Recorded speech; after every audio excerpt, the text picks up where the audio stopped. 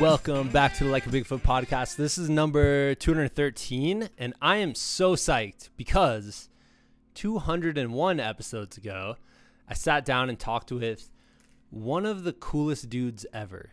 This is the dude that told me when I'm tired and exhausted and beat up and bonking in an ultra to imagine myself as if I were Raiden or whatever from Mortal Kombat, the guy who shot lightning out of his hands. He's like, you imagine yourself shooting lightning bolts out of your fingertips, and just by doing that visualization, you will get energy. My mind was blown. I've been doing that ever since. So and not only that, that's like one tiny, 5 seconds of knowledge and wisdom nuggets that he just dropped on me. And so anyways, I guess without further ado, we're talking to Cameron Dorn. Cameron, like I said, I talked to him for episode number 12, and it was about his world record setting day of burpees, where for 24 hours he did burpees and set the world record, the Guinness World Record, which I think since then has maybe been increased by somebody else or whatever. But Cameron is just, he's such a uniquely incredible person that just meeting him for that day and running that 50K and then having a few conversations here and there since then, I mean, he's so memorable. You meet him and you're like, whoa, like that guy is a badass. Like, he's like, I want to learn more from that guy. I want to hang out with that dude more. And yeah, that episode number 12 is one of my favorites from this whole podcast series that I've done. That one entertains me, inspires me. It teaches me, lessons, and it's all through this incredible story of this dude jumping up and down for 24 hours doing burpees and having his eyeball freeze and in place and all that. So long story short, if you haven't listened to that one, I would highly suggest going back. And as soon as you're done with this one, I guarantee you're going to want to go back to number 12 and listen to Cameron drop some knowledge. I'm having him back on the show this week, which I was very excited for. He had just set another world record, this time with no fanfare, no one cheering him on, just him in his apartment doing step-ups for 8 hours and seeing how many he could actually complete in that time. And he was able to accomplish it. We'll get into that story. But he's also a world traveler. He's also climbed mountains in Uganda. He's gone all the way around the world exploring our world, along with exploring his own, physical limitations, which are seemingly limitless at this point. I mean, the dude is awesome. So anyways, let's just get it right into it. This is the Like a Bigfoot podcast number 213 with Cameron Dorn.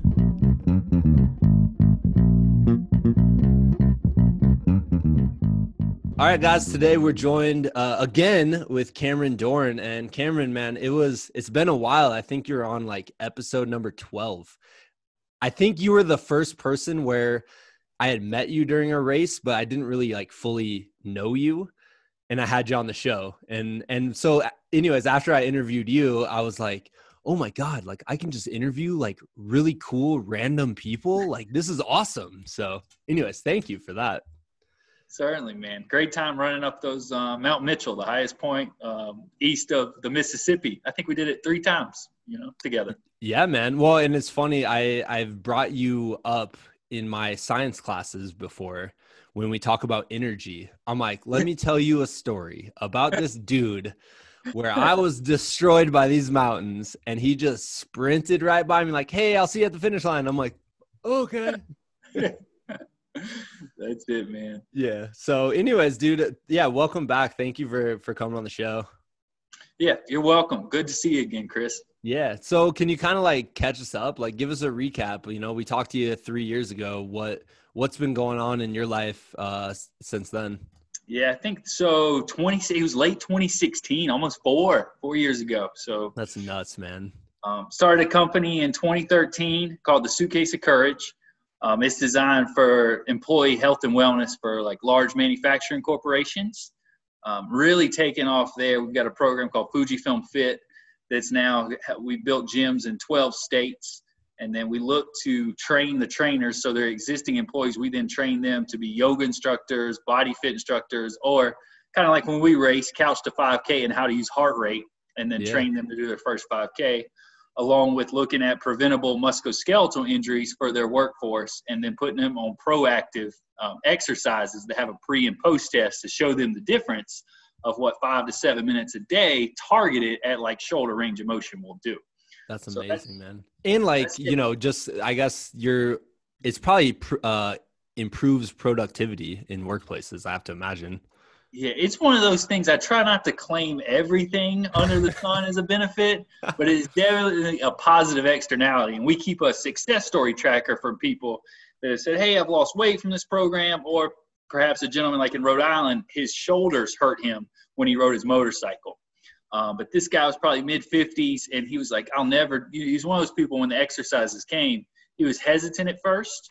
Yeah. But the cool thing is after about a month or two of the exercises, he actually took the resistance band home with him because it helped him when he rode his motorcycle. So it's just cool to make an impact like that. Yeah, man. That's awesome. That's awesome. Well, and also, just from kind of following you on social media, like it seems like you're always outside. You're like a very active dude. Doing all sorts of different things, not just you're not just in one area of sport. You're like all over the place. That's it. I move every 8 months for a project. So my thing is like, you have this amount of time to see this area. So just go out and explore. Like I'm in Arizona now at the Superstition Mountains, and there's all kinds of folklore about the Lost Dutchman's gold. I've read like 3 books on it, but I'm like, I'm just going to get a topo map and I'm going to highlight every trail possible that I can do and make notes. Yeah. So it's just like a reason to get up at 4:45 in the morning, get outside and go for it, man. Are you going to find the gold? I think if I say that, somebody might start tracking us after this podcast, so I will defer to whoever's looking for the gold. And if I do find it, they can have it. So please, shoot me in the back or something. That's awesome. So where has your travels taken you, over the last few years? Man, I think now I've been to close to like 60 different countries. One of my personal goals is to visit a new country for every year of my life. And so right now I'm batting around 1.5 countries for every year of my life. Since then, after we talked, I was in actually California, and I flew to Denmark the next year. Didn't have a plan, put my bike together in Copenhagen, and just free camping is legal wherever. So I just had a map, cycled every day, and ended up putting 1,100 miles in roughly 10 days. Dude, just epic days on the bike, and went through Denmark to Sweden. I got pulled over on the interstate in Sweden. I didn't know it was their interstate because it was such a nice road, and it was only 2 lane. And these guys are like giving me the finger, like, no, the police, I had to walk my bike back 1.5 miles. They wouldn't even let me ride it or give me a ride. And then I just took random roads. So I made it into Sweden the first day.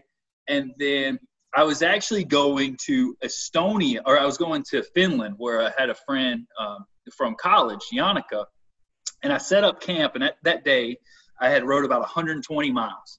Beautiful camp next to the lake. But there's a ferry that goes from Stockholm to Turku, and it was sold out for the next 2 days. So after I set up camp, Chris, no sleep. I just had like one of these little headlamps, like the camping headlamps or climbing headlamps, no light on my bike. Dude, made up camp, rode through the night like another 60 miles to Stockholm, listening to Bob Seger Against the Wind on my iPhone to stay awake. I go into this 24-hour grocery mart, and this lady looks at me. I still have my headlamp on because I'm just like fired up on endorphins. You're all jacked up on Bob Seger. Yeah. And she's like, where are you going? I was like, Stockholm. I made it to the ferry. I'm on my bike, and there's like all these Russians with the big 18-wheelers going on because they're going across to Finland into Russia. And I just ride my bike on right before them, get on the ferry, have a flat tire, like literally on the ferry. And then I made it in the nick of time. Passed out for like the 7-hour journey, then saw Yannicka and partied hard in Turku. That's amazing. That was an epic trip. I went to Turku, then cycled through Finland, made it to Estonia, Latvia, Lithuania, and all the way down to Warsaw in Poland. Dude, so you knocked off a whole bunch of countries there. Dude, yeah, I was riding all day long. Yeah. Yeah. What's that like? I mean, you know, like what are the roads like? Is it similar to America if you're doing like a cycle tour here or what? Super nice. There's some places like in Sweden and Finland where there's a road beside the road, like just for the bike. And Really? you're in the middle of the country. And then there's places like in Estonia, Tallinn's really nice, but outside of that, like the road would just turn to dirt or something. Yeah. And I'm just rolling on a 28 millimeter tire with like my panniers and stuff. They broke due to vibration. So I had my dad always taught me how to use like hair bands to like really minimize the packing and close. Yeah. So I worked it back together in like this Russian Orthodox church and kept it going. And it was just held together with hair bands till I could find a screw. Yeah. Yeah. Well, so let me ask you this, like when it comes to something like that, obviously like adaptability is so key in an adventure like that, but what other like traits are you finding useful? Yeah, I think just the willingness to let go of what we know is normal, right? Yeah. And to be where you are that day and knowing just I might be riding along and everything's going well and the road goes to dirt. Okay, we're going to take this moment for what it is and just kind of ride the highs and lows, but stay a steady medium. It's like running an ultra, right? Like you don't want to get too high, but then if things get too bad or it starts raining, like when I was in Latvia, man, there was only like this busy road with massive like 18-wheelers coming by and it was raining and there was a headwind. So I'm like, what's that song, Break Onto the Other Side? I kept singing that the whole time. I'm like, just find a little nugget of positivity. Yeah. Keep yourself straight as close as you can to that white line and everything's going to be all right. Yeah. Yeah. I mean, that's all you can do, right? Like you're just controlling what you can control in that moment. That's right. Inside your sphere of influence. I cannot determine if that driver is going to veer over and tap me or anything, but that was my only choice to get to the next point. That's what I had to do. Yeah. And then like along the way, if I saw something interesting, making sure I made time to stop and take that in, even if it was a brief 10, 15 minutes. Kind of like when you're driving down the road now, I just stop at all historical markers. It's a rule. Like take that in, learn about the place, and you appreciate it a little bit more. Doesn't take that much time, but you might learn something totally new, and then that stays with you the rest of your life. It's kind of the way I look at it. Yeah, and I'm always just like, when am I going to be in this spot again? You know, like it might never happen again, especially, you know, if you're overseas somewhere, you know? Yeah, I could not agree more, man. Take it. Yeah, you're not, especially with our health, we're not guaranteed our health 10 years from now. So if we're healthy, we've got the eyes to read that historical marker and we've got the time to do so, take it all in. Yeah, yeah. Well, I know, just like I said, I know that you've been, you know, doing the Boston Marathon a few times over the last few years. Like, and I'm also aware of just like the amount of focus and training that is involved to even qualify for that. Like, right. How are you balancing that with everything else you're doing? Yeah, I think just accountability to myself, owning a health and wellness company. Boston's kind of like some people it's a standard, right? 3 hours is not extremely fast on a marathon or anything, but it does take specific training year after year to hit. Yeah. And I've been lucky to qualify every year at Boston, re-qualify, except one nice. Year. Yeah. So I just aim to hit around 253 to, you know, I've had the same time really close, like a couple years within seconds of each other. Yeah. Just run it steady. And that's one of my goals is like, okay, you're going to stay in shape for Boston. And that keeps me a certain level of athleticism, at least running wise. Yeah. And I don't want to get too much into running because both of us are bigger guys and I still like to lift and everything. And I walk around right at 200. Yeah. So I don't want to get super skinny and just run all the time. But that's just kind of one thing that it makes me feel good in life, and it's a challenge. It's also like one of the hardest things for me to do is be a good runner because my physiology says don't run, just go squat, lift weights. But that's kind of the fun of the challenge. Yeah, man. Well, I've noticed too, like even yesterday morning, I was running down this trail and I did the thing where I was zoning out, and then all of a sudden I tripped and started falling forward. But most of the time I'm able to like catch myself, Right. upper body strength, pull myself back upright. And I'm like, oh yeah, this is why I lift weights. And this is why I do other workouts, And then one time I was going down this trail stupidly. I've done this like 3 years in a row now, like an idiot. I go to this trail in the winter, and there's one section of it that just turns into like a bobsled, just pure ice, and it's straight down. And every year I'm like, how am I doing this again? Like, shouldn't I learn? And anyway, so I'll slip and then I'll fall back and like catch myself with my arm. Right. And I'm like, oh yeah, upper body strength. It is important. There you go, man. Yeah, but yeah, dude, I guess opposite of that, I want to hear about the step up world record. So not upper body strength at all lower body strength. Just randomly, seemingly to me and everyone else, except maybe you, you got up one day, went to work, after work decided I'm going to go for the step up world record like right now. Yeah. Randomly is absolutely correct. In the back of my head, there's a couple exercises that I do in the gym that are really good, like explosion step ups where you alternate legs, jump off the box, because that helps with like climbing. I do a ton of mountaineering and things. So that really helps you with the power to propel yourself up the mountain. And with a pack on, it helps build up that quad. So I guess in the back of my head, when I moved here during quarantine, the gyms were open for a little bit in Arizona and then they closed down.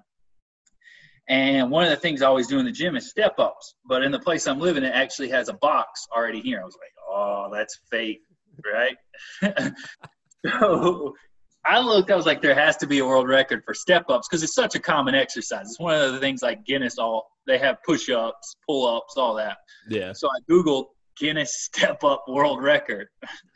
And I was expecting maybe it to be like a 1 hour record or something, but it happened to be 8 hours. Why 8 hours? That was a question when I saw it. I don't even know.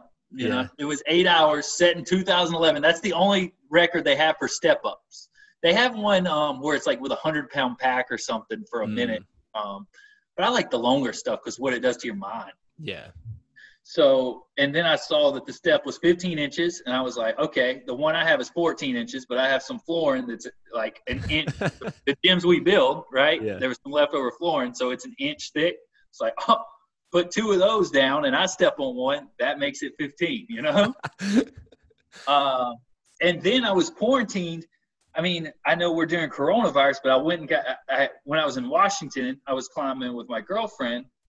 And I came back and I had a fever for a couple of days. And I'm like, man, I'm just being socially responsible. I went through one of the drive-through places to get tested. And once I got tested, I come in, I was like, until I know the test, I'm going to stay inside. Yeah. Right? But I was like, step up record in the back of my head. I'm staying inside. All I got to step. Let's clear this fever. 2 days after the fever was gone, in the back of my head, I just finished a certification when I quarantined too. And when I moved here, I started a certification on nutrition. So I was like, I got to put this to the test. Usually I would test it by doing like a long bike ride or something, long run. It's like, what a perfect way to see what I put into practice with this nutrition, if it works. Yeah. So, and B, to do it during quarantine so I can look back at this time of my life and know I did something positive rather than just moped around and watch Netflix. Yeah. Yeah. So B was like, I'm the kind of person now where I can't stand people that like say they're going to do something. They always talk about it. I'm like, I'm just going to do this and video this. And after I'll talk about it. And it could be like, that hurt, or man, that was a success. So once those are all aligned, you're the same way. You're a doer, man. It's like, I can't sit and not do it. Like I finished work on Friday at like 1:00. And then I'm like, let's rock and roll. Had some cold brew, set the step up, got Pandora on the TV in front of me, set the video cameras up, and just recorded the thing and went on a go-to meeting with my girlfriend. And I didn't share it with anybody except Holly. And so she jumped on periodically and would like say something, and I'm just stepping in place, man. Was she like, you still stepping up? And you're like, yeah. You're like, okay. Yeah. She locked in randomly, and she would like because it was on GoToMeeting. The whole thing was recorded, and she was like, "What are you doing?" I'm like, "What do you think I'm doing?" You know, like we're just. But it worked out to be 13,650 feet of gain and loss in 8 hours. That's insane, man. Just that stat alone is insane to me. But also seeing the video and seeing how many steps you were doing. And I read your post the other day. You said, I can't even read my writing, 23 per minute is what you had to shoot for. And obviously you must have gotten, did you get more than that? Or yeah, and that's up and down. So I didn't even do the double. That's step up. It's like step onto the platform. That's insane, man. Well, I mean, I have to ask this too. You're waiting for a COVID test to come back. Like, did it come back during this or before it, or were you still waiting? Still pending, man. I'm still 8 days out. So you could have done this all possibly, I mean, obviously just recovering from being sick from something, you know? Right. That's yeah, insane. the oxygen, I always measure like with climbing, I have an O2 meter, my oxygen saturation usually. Oh, you do that while you're climbing up mountains? Correct. Yeah. That's a good idea. Yeah. But I have one of those, so I always check my like vitals, my rest and heart rate, and it was definitely off because my oxygen saturation was 92, 93. But I knew on this that I could stop anytime. I mean, what a controlled environment. I'm in my own house, right? Like I had Cytomax bottles next to me. Dude, over 3, I had some fresh blueberries, and like they just hit. I was so thankful for the littlest thing. Like I'm eating fresh blueberries, and I'm just by that time already singing a song about blueberries. I just made up a song. Like I'm so bored stepping in place about just blueberries are life. You know, it didn't even rhyme, but I just went with it. That's amazing. Well, tell me about the nutrition or the fueling recommendations. Yeah, so the course I took was a NASM nutrition coach. So then one of the interesting things is anything under an hour, they say you don't need fuel for. But I just matched the carbohydrate recommendations of 35 to 60 grams per hour and added a little bit more because we're bigger guys with our body weight. Like I've always went off 3 times my body weight in kilograms. So that's roughly around 250 calories an hour to shoot for on hard endurance efforts. But this, I kept my heart rate a little more in check until the end. I actually negative split the step up thing. So at the end, the last 4 hours, I did more than the first. But I stayed on top, and I felt great. My average heart rate was a little under 130. And it's such a muscular effort on the quads, like a pistol squat. Yeah. There's not much way to go more because you'll destroy your calves. Like for 2 days after, I could not walk like on my toes. I Frankenstein walked. My calves were destroyed, man. Your calves? Calves, yeah. Why calves? I'm just trying to imagine from all that gain from stepping up and being on the ball of your foot. That makes sense. Yeah, the Canadian guy that did it, he had a hip flexor injury, and I looked into it more and said on the Guinness thing that he had a heat stroke. I don't know what he was doing. It must have been hot in Canada, but he actually suffered a heat stroke and a hip flexor injury. Dude, how hot can it get in Canada? No, I'm just kidding. I'm just joking. I'm sure it can get warm, but I made sure I had a little fan on me, and I set the temperature right at 70 here in Arizona. Yeah. Oh, yeah, dude. I mean, I guess if you were outside in Arizona, it'd be a whole different story. Oh, that's a whole different story. Yeah, man. Well, so I'm just trying to wrap my head around the nutrition thing. Like, what were you eating the whole time? And like, how did you get it exactly what you wanted? Or were you like trying to get in the area? Or were you trying to be like as completely exact as you possibly could be? I kept it exact. Like I wrote down exactly. I've got a piece of paper over here where I wrote down exactly what I had, but it was right at, so I filled up. Cytomax is roughly 80 calories per bottle with just 1 scoop. So I put a 20-ounce bottle and I put 2.5 scoops in each Cytomax. So that was like a food bottle essentially. And then on top of that, I set out the waffles, like the little honey stinger waffles. Yeah. And a goo gel. And every hour I would alternate between a honey stinger waffle and a goo gel.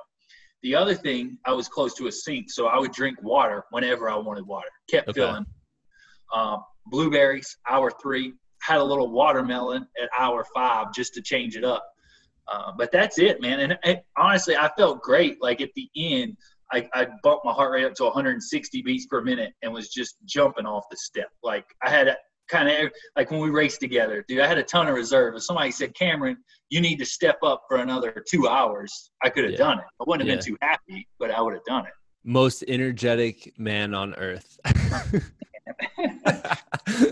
Just patient, I wait for it when I That's true, man. No, so the heart rate thing, obviously, like heart rate training is huge, and you even mentioned with clients who've never been runners before, that's kind of the path you lead them down. And I mean, I would 100% agree. Like if you're a new runner or new to exercise, heart rate should be the thing you're focused on first, because otherwise you're going to push it too hard and burn out, or not push it hard enough or whatever. So like, what are you shooting for Absolutely, heart rate? Chris. Like you said, a lot of people, may it be like a weight loss journey or body composition change, man, they just try to go and get on the treadmill and go all out or do these workouts all. But that is great, but you're burning just carbohydrates essentially, and you're wearing your body down. Like it cannot take that effort day in and day out. So I just try to go to like the metabolic efficiency zone on long stuff. And for me, that's nowhere near my max heart rate. It's like 65% or so. But I know I can stay there all day and just build up that base zone. And like on efforts like that, that's where I'll camp out at. Now, if I'm racing, it's a different story. But like these long trail runs with friends, like last year we did the whole rim to rim in the Grand Canyon and stuff. Man, we just get there, we all hang out, we communicate together, make sure we're fueling, and it adds that level of safety in and removes a little bit of the unknown. Yeah. That's, I mean, and when I've talked to people about ultra running, that's what I try to like, because I think people have this view of people running 50, 100 miles, as fast as they possibly could. Now, like, obviously there are those huge, like elite guys who can go, and girls who can go do that and just crank it out. But I'm like, for most of us, like you want to be able to keep a conversation pace, you're not out of breath. If you're out of breath, you're like screwing yourself over basically. Exactly, man. That's the aerobic threshold that you just described. Once you go over that, that means you're kind of going out of zone 2, which so we want to stay in zone 2 or in breath. That's a great way to describe it. But I guess with this, like just that movement of stepping up, like that's an exhausting movement. So obviously you're in great shape, so that's probably part of it, but like keeping that heart rate down, like it just seems that would be more difficult, I guess. Exactly. I think then it goes to the sport specific strength of doing a lot of those to build up the quadricep strength. Yeah. Right. Like 2 years ago, I was on a rappel. I was actually on the border of Uganda and the Congo, rappelling off the third highest mountain in the middle of nowhere, Africa. Beautiful place, the Ruwenzoris. And that's where I think I injured my hip, either there or a skiing accident. So I got an MRI on it, and there's some slight scar tissue. My labrum's not torn, but since then I've like dedicated on those machines when the gym's open, my abductor and adductor. Those machines most of the time you just see ladies on? Yeah. Dude, I'm the guy that lives on that machine. I mean, I don't even care. When I first started, I was doing 40 pounds on each one of them. But I will straight pulse all day with my inner thighs. Now, have you looked for a Guinness World Record? No, that is just to keep my body going. Because, I mean, we really beat our bodies up. So you have to be proactive to take care of them. Yeah. So that's one of those sport-specific things. Doing that, I think, allowed me to build up those muscle groups in my quads from step-ups to allow my body to stay at that heart rate because I had the muscular strength. If you don't have that muscular strength, it's like taking the Kenyan to the Ironman that they've tried to do a couple times, right? Like the great marathoner doesn't have that sport-specific leg strength to power the bike. Gotcha. And he doesn't throw down the times that you would expect him to because he doesn't have that sport-specific strength. Yeah. Is that kind of why if I get on my like trainer, my bike trainer, and I do it like once every week basically. So it's not the thing I do all the time. I sweat a billion times more on that machine than any time I go for a run. Does that have something to do with it, or just because my legs aren't as used to that, or what? Two things can happen there. It's like running on the treadmill too. There's no breeze coming at you. At least when you're running, you're creating some wind to cool you down, right? Yeah. So you're sitting inside. If there's not a fan on you, you are going to sweat. You're going to notice it. Okay. Nice, that makes sense. Dude, I have to ask about Uganda. You can't just throw like, hey, I was on the border of Uganda rappelling and just Super like, thick, man. They're called the Ruwenzori Mountains, Mountains of the Moon. okay. And went there. I've climbed Kilimanjaro since we last talked. Climbed Kilimanjaro with the girlfriend last year, but before that, I went. And this place is off the beaten track, man. Like no one goes there. So flew into Kampala, then took a little transport plane to a dirt airstrip out into Kasase and landed. Only one off the plane. They let me off, right? Russian pilot. Get off the plane, and then I'm on this dirt airstrip. Then on the back of the dirt airstrip, get on the back of a motorbike, because that I had arranged to meet this guy named John Hunwick, which was in the Australian Special Forces, right? This old cat is, he's like 65, tough as nails, has one lung but still hiking, and he owns a service called Ruwenzori Trekking Services, okay? I did like 3 months of recon on this to even line it. Yeah. I had to read a Telegraph, like the London newspaper, the Telegraph is how I found out this guy lived here. And then he had two guys that, because Mount Stanley's still a glacier, and it's not like a shield volcano. Say, like Mount Hood, it looks like a shield. And at the top, yeah, this is a whole range. So the White Nile comes out of there. The Blue Nile comes out of Lake Victoria. So I wanted to see what the White Nile, like find the source of the Nile, is an iconic thing, right? So I wanted to climb to the top of this mountain because nobody goes there. It looks like Jurassic Park in the photos that you go through. I'm looking at some pictures right now, man. That's 100% correct. Yeah, Jurassic Park, dude. 6 days, didn't see another soul. Went in with these two guys that were super cool and was just out there in the wilderness, man. And, I mean, we skipped camp the last day. It ended up being like an 18-hour day because we skipped one camp and then climbed it and came back down. But I broke one of my rules, like testing out new gear, right? Yeah. I've always wore the same size mountaineering boot, so I ordered some lighter boots because you had to kind of trek through the mud and everything here, like wear what they call gum boots that come up to your knee. But I was like, I can use my climbing boots for that. But the boots the sole didn't break in, so they were still slippery a good bit on the rock, the type of rock in the lichen or the moss. So rappelling down, it wasn't icy all the way, but there were some spots. So I rappelled, and then my left leg popped out of the side. And you ever feel that, like, it was just like a pop in my interior hip. And I think that's when the injury, like, occurred. Is there any fear, like, when you're in the middle of nowhere and you have something I mean, I know that's not like a broken leg or anything like that, but like something kind of went wrong. Is there any fear in that moment, or is it just like what you said earlier, like, I just got to focus on what I can actually get done here? I think the body right then, because you're on the rope and you're rappelling, and I was in the clouds, and like you really can't see even where the rope ends at the bottom all the way. I came up it, right, with a Jumar, so I knew that everything was good to go down. So it's like immediate damage control. Like, all right, we can worry about that hip once we get off this rope, right? Yeah. And then they kind of the frustrating thing was walking back down after the boots even slipped more. So I took a couple more falls and just really beat up my hip. But I was so thankful to be back down and like off the rocky part right next to the glacier that I was like, man, the whole experience of climbing the highest mountain in the Congo, because it's on the border of Uganda and Congo, it's called Mount Stanley. I was stoked, and that's what life's all about, you know? That's incredible, man. Like, even how did you even come up with that? You just said you read an article about it, or? Yeah, well, I've got a really good friend. He's a Marine helicopter pilot. Yeah. This cat saved his money, and he's not worked in like 6 years. So he just travels around the world, lives half the time in Poland and Philippines, and we're climbing partners. So we've climbed in Peru together, New Zealand. We climbed Mount Rainier together the other year.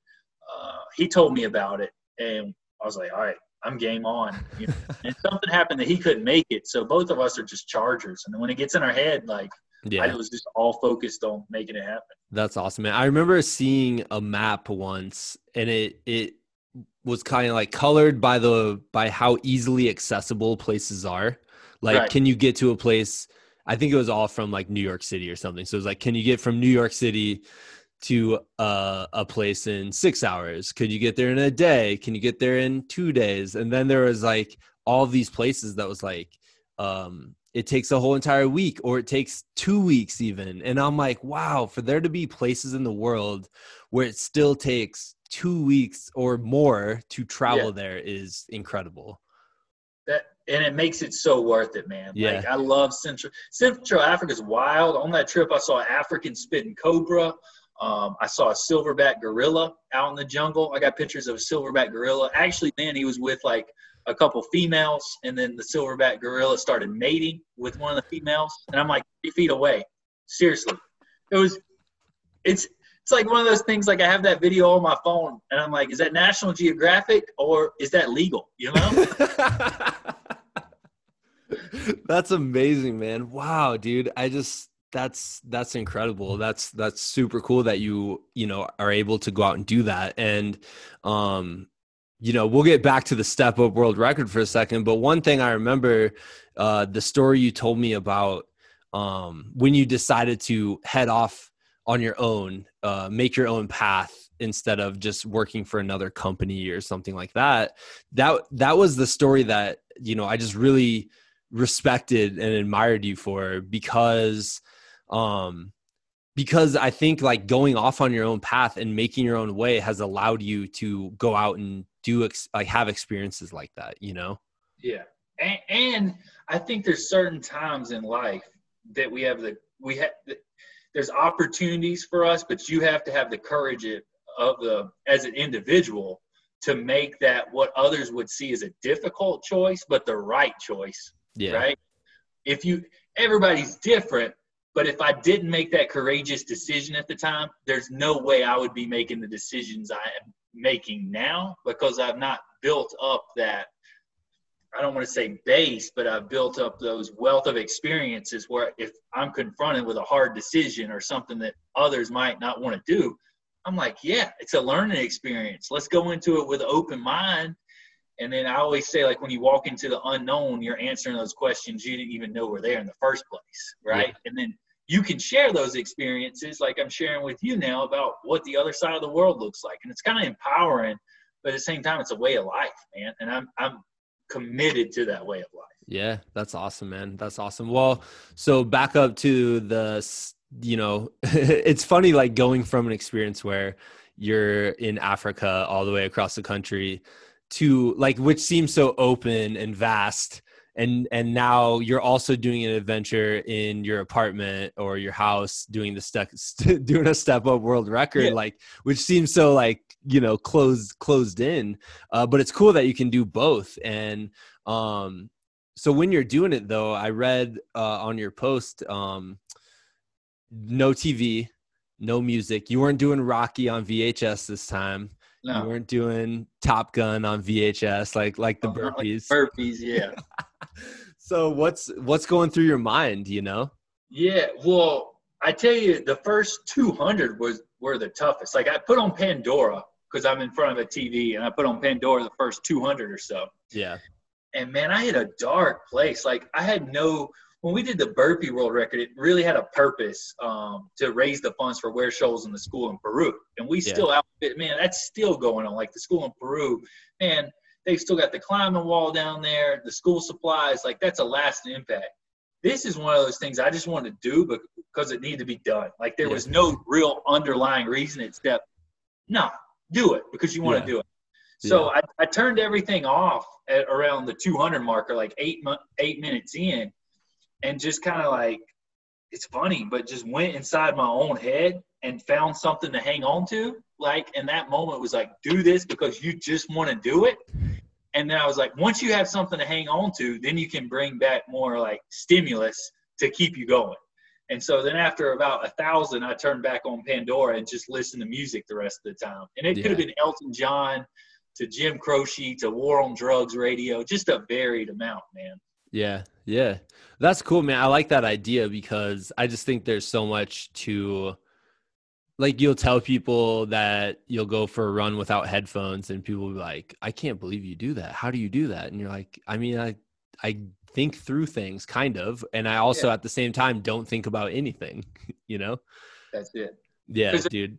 I think anything where you have to rely on external sensory or motivation, then you're if you start to rely on it like a pre-workout drink or some kudos on social media or something to get you started, right? Like just because it's great if you sign up for a race, but if you sign up for a race and people are like, congrats before you actually do it, it actually fulfills part of your dream that you already done it. And you think that you've already done part of it, but when you've done nothing but toe the line. Yeah. So I am just all about like, man, if there was no social media, I was just all alone. Like, dude, I just want to do it because I want to do it. And that's the life. Like, I love living that life and I'm committed to it. That's amazing, man. Yeah. I like you wrote action first and then reflecting, like do it, just get it done, you know?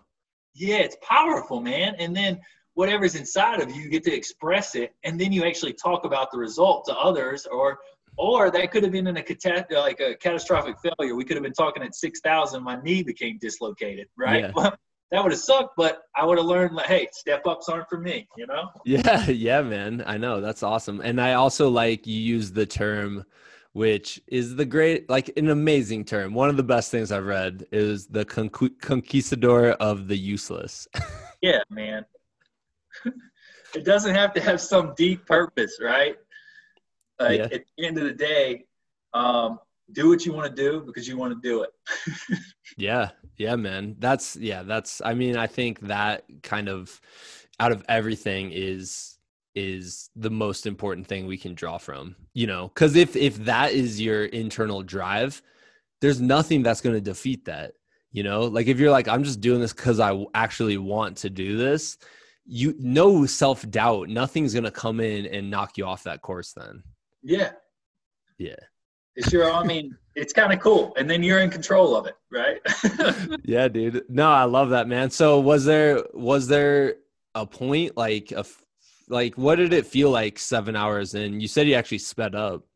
Yeah, I think the hardest point, I wrote it on there, it was around 6,000 or 7,000. Man, my knee around that point, like stepping up, there was just sharp shooting pain right near my kneecap. I was like kind of afraid because you never want to hurt yourself, right? Yeah. So I did about 4 or 5, and every one of them was like, oh. And I was kind of relying on the pistol squat more or less and powering up through the quad rather than pushing off with my calves. Yeah. Because if I pushed off with my left calf, that actually helped my right knee.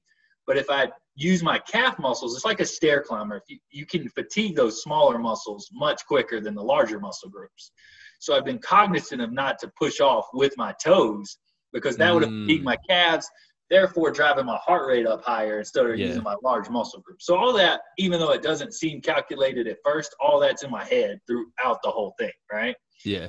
But then around that 7,000 mark, I then started pushing off more with my calves to compensate for my right quad sort of fatiguing and then shooting that pain. So I then put like BioFreeze on it, and I got one of those little self-massagers, a Hypervolt. So I stopped a little bit and warmed up the tissue around it as best I could. Yeah. And then took in nutrition and then went back to it cautiously, but got the job done. And then did you still feel it, or was it completely? Yeah, I was consciously then pushing off with my calf more, which I think that's why I led to the calf fatigue, because I was around 7,000. I did 10,920 steps. So the last 4,000 was more predominantly smaller muscle groups, while the first 4,000 was mostly large muscle groups. Yeah, I got you, man. Well, I'm just imagining you right now going into your house in the morning and seeing a neighbor waving at him, like feeling good, right? And coming out of the house a day later, like zombie walking, Frankenstein walking, and your neighbor being like, what just happened? Like, I know he didn't leave the house. Yeah. Don't worry. I didn't tell. No one around here even knows anything, you know? Like, it's just whatever. Hey, how you doing?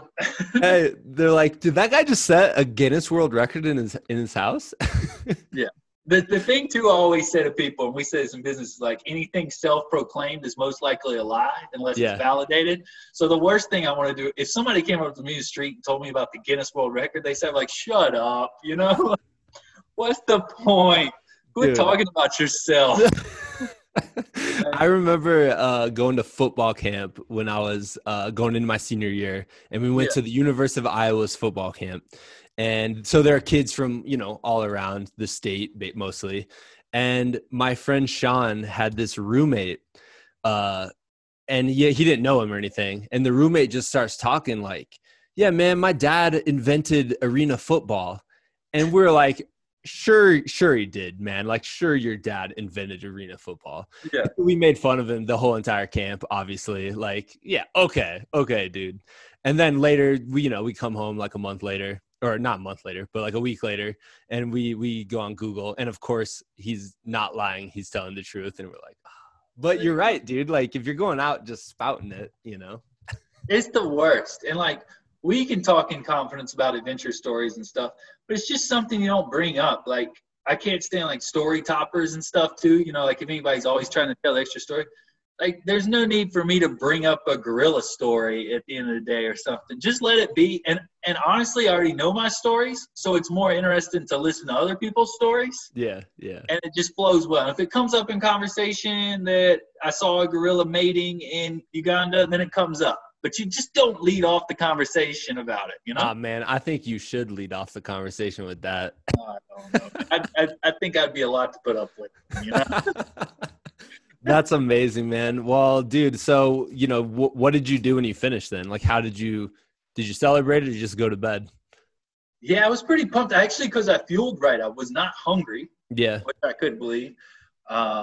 I had a couple beers in the fridge. So I had 2 beers, right? And I was like stoked about that. And other than that, I couldn't go to sleep right away, but I invested earlier in quarantine with an arcade. So I got a CM1, like full-size arcade in the house. And I love Galaga and Dig Dug. So I think I hit a top 5 score on one of those that night. I think actually it was Dig Dug. I hit a score around 80,000, which I'm pretty happy about. Dude. Yeah, that's it. That's amazing, man.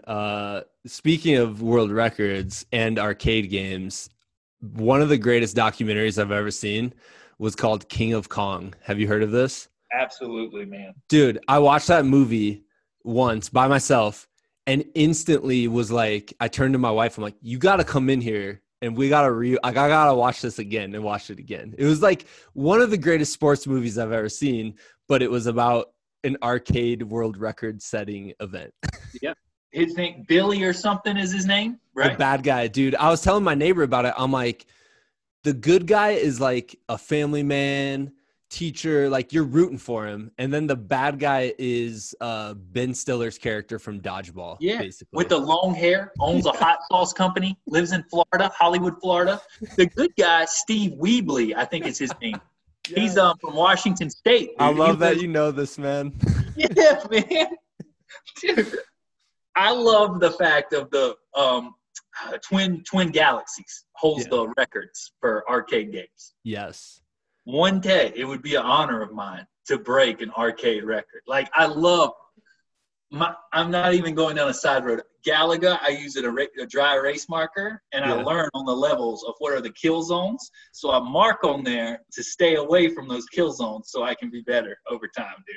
That's amazing, man. Well, dude, yeah, you totally should. I think, is it relaxing to you? Is it a way to like, you're working all day, especially being an entrepreneur? I have to imagine it's just like constant. Like you could work constantly probably. And you probably never turns off, dude. It's always in the back of my head because I really care a lot about our team and the people we work with. And it's like you'll have this idea at 9 o'clock at night, and I'll go write it down and try to implement it. But I just want the best for everyone on the team. Yeah. And I feel like my performance needs to be at my best all the time. So it is quite fatiguing. And when you're at stage 21 at Galaga, and you got the missiles coming down from the bugs on the left, and you know not to go left because you've had that happen all the time. You got to go back against the grain and go right if you're going to get that, right, and still have 2 ships to get to the bonus round. That's bad. I know all that. That is clear.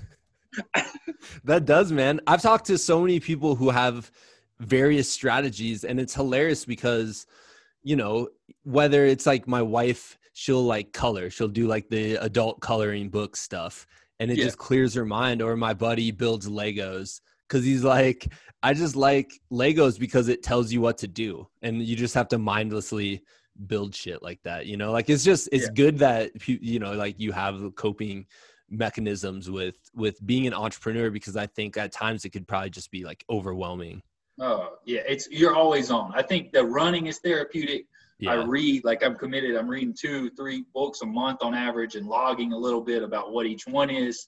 So I love building up that actual physical library of books. But at the same time, if there's something that's going to take me completely away, it's the arcade rather than like a PS4 or something.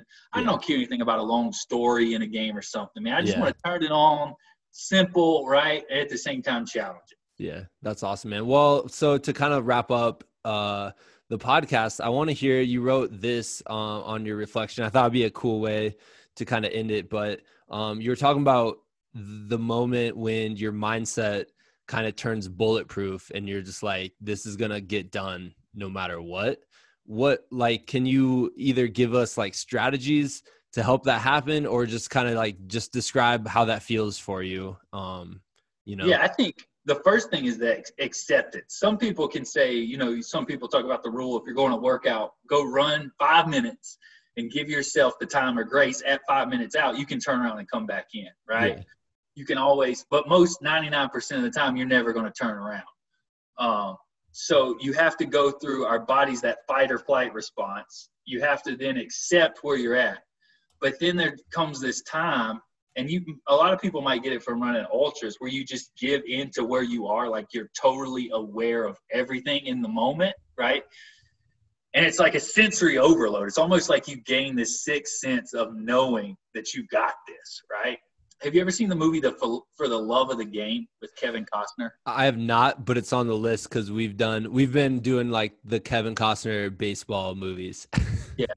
And he has this scene. He's a major league pitcher, and he's near retirement, right? And he just relies on his instincts and his whole experience. So one thing I do is just let the mind go numb, and I say, clear the mechanism. And that's the same thing that he does in the movie. And everything turns to a blur right then, like doing the burpees for 24 hours. I am where I am. I'm totally committed to being in this moment. And there's nothing that's going to enter my mind that I'm going to let stay in that's a negative influence. Yeah. And it's like super fluidity, if you want to say to it. It's like you're just it's the zone that people talk about. Yeah. I think you have to get that's a big thing. You have to be committed to the effort. You have to make sure, of course, physiology, that you have the training built up to do the effort. Yeah. You have to have that nutrition down, but you have to have that commitment to letting go and letting everything take over that you've built up for your lifetime, those skills, do the job that needs to be done. That's awesome, man. Well, dude, let's wrap it there. That was amazing. Cameron, thank you for coming on the show. Where can people kind of like follow your journey or support Suitcase of Courage or things like that? So the suitcaseofcourage.com if you want to find out more about our business and the team. I've also listed these on a little TBN on Suitcase of Courage. Some of these adventures, I've started to write a little bit about it. Cool. Suitcase of Courage Facebook page. We're teaching online classes for free if anybody wants to jump on. I saw that, man. I've seen a couple of those like yoga classes and so our team's got a day of the week. Mondays are circuits, Tuesdays are yoga. I do core on Wednesday, Thursdays are mobility. On Facebook, Cameron Dorn. I've got an Instagram, but I put 2 posts up my whole life. So if you want to find me, Facebook, or feel free to reach out for our website. That's awesome, man. Well, thanks for coming on, man. And I look forward to chatting with you again in the future at some point. Chris, great connecting. Keep charging, brother. Yeah, see you, man.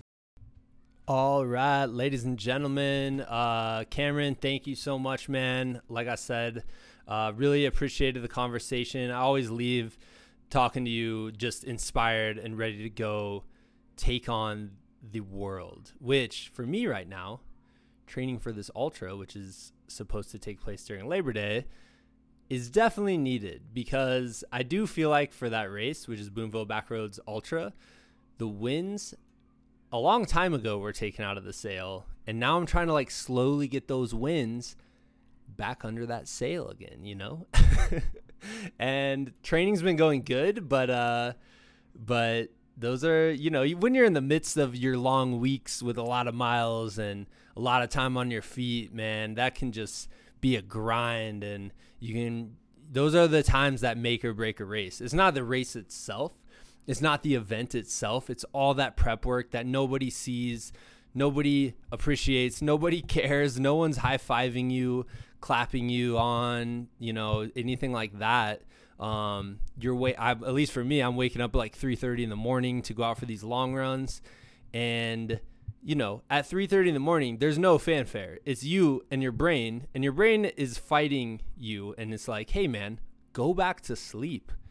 What are you doing? And the rest of your body is basically like, we have to do this. This is what we do. It's like, this is what we do now. And your brain's like, why? Why is this what you do? But it's all worth it, you know, once you can do it. So I'm actually kind of excited for the race because I am facing an event that right now I haven't stoked the passion for it yet, you know, like I was for the longest time when everything was running smoothly, my buddies were going, all that stuff. Like I was like super excited for it. And then that's kind of drained out. And now I'm slowly getting excited for it again. And so that'll be an interesting experience for sure. It reminds me of last year, Iowa football, played Iowa State in football, and there was like in the middle of like huge rivalry game, like crazy amount of fans, all this stuff, like crazy atmosphere. And then halfway through the game, there's a rain delay. And so like, just deflated balloon basically. And then they all come back out, maybe play, maybe a couple more plays, another like hours long rain delay. And then they finally come out. It was like an 8-hour football game or something crazy. And it's just like, whoa, to like keep that energy, that excitement up for that long, that is an experience into itself. So it's kind of been similar to that. So I am excited to see with that adversity, am I going to be able to get it done? And I think it's a really cool opportunity for self-exploration in that sense. So yeah. But I got a text from Cameron Dorn today that was just like, hey man, you're going to crush it. Keep kicking butt. I can't remember the exact wording. It might not have said that in the exact words, but that was the sentiment. And you know, like people never remember exactly what you say, but they remember the sentiment and how you made them feel. And I was like, like I read that and I was like, yes, I can do this. I felt confident. I felt some of that confidence come back in. So that was awesome, man. Hope you guys enjoyed the episode. Hopefully you're at home now, like as you're listening, stepping up on like a box in your room, just repeatedly nonstop. I put a video on Facebook a couple of days ago. That Cameron, he must have he filmed the whole thing, but he fast forwarded the first hour. And you just see the whole first hour in 2 minutes, and you're like, he just keeps going. Like, this is what he's doing. He's just going up and down, stepping on this box so many times. It's crazy. And it's very impressive for sure. That documentary we talked about, King of Kong, A Fistful of Quarters, you got to watch it. I don't even remember when it came out. I guess I could look up, some info about it, but the thing is absolutely incredible. Oh, it was released in 2007. I don't even know where you can find it now. I don't know if it's streaming on anything. It's worth it though. If you're like, I have to pay like $3.99 to rent it, dude, rent it immediately. You're going to watch it at least twice, if not a billion more times. If not just being like, I got to buy this now. Like, it's so funny. It's so compelling. And I called it a sports movie, and my wife was like, Lindsay was like, why did you call it that's not it's not a sports movie. They're playing an arcade. And I'm like, I get it. I guess it's not, but it's a competition, and you got the clear-cut good guy versus the clear-cut bad guy. There are training montages. There are just unbelievable characters that show up, and it's like the Rocky of video game arcade documentaries. And the whole time there's this dude who's the quote unquote bad guy named Billy Mitchell, and you're just like, this guy is like just what you imagine a bad guy in like a cheesy 80s sports movie to be, like he's like the dudes in like Karate Kid who are the bad guys, Cobra Kai. He's like those guys, but in real life. And you're like, this cannot be real. But it is real. It is. You got to watch it. It's called King of Kong, fistful of quarters. I've only watched it twice, but I watched it and then immediately, like as the credits are rolling, I was like, I'm gotta spend another hour and a half and watch that again because it was so worth it and it's so incredible. So, yeah, highly recommend that. But yeah, guys, come back next week. We got some other cool episodes recorded. In the process of trying to record some episodes about the Eco Challenge, which is this giant adventure race. They're just releasing on Amazon this week, I think tomorrow. So I wanted to watch it first, and then hopefully I'm going to be able to contact, a few people who participated in it and get the opportunity to kind of chat with them about the event. But I want to do a couple episodes about it because it looks like such an amazing, huge physical challenge and adventures. So probably ripe with a lot of awesome stories. So anyways, guys, yeah, look forward to that. And we'll get back at you next week. All right, see ya.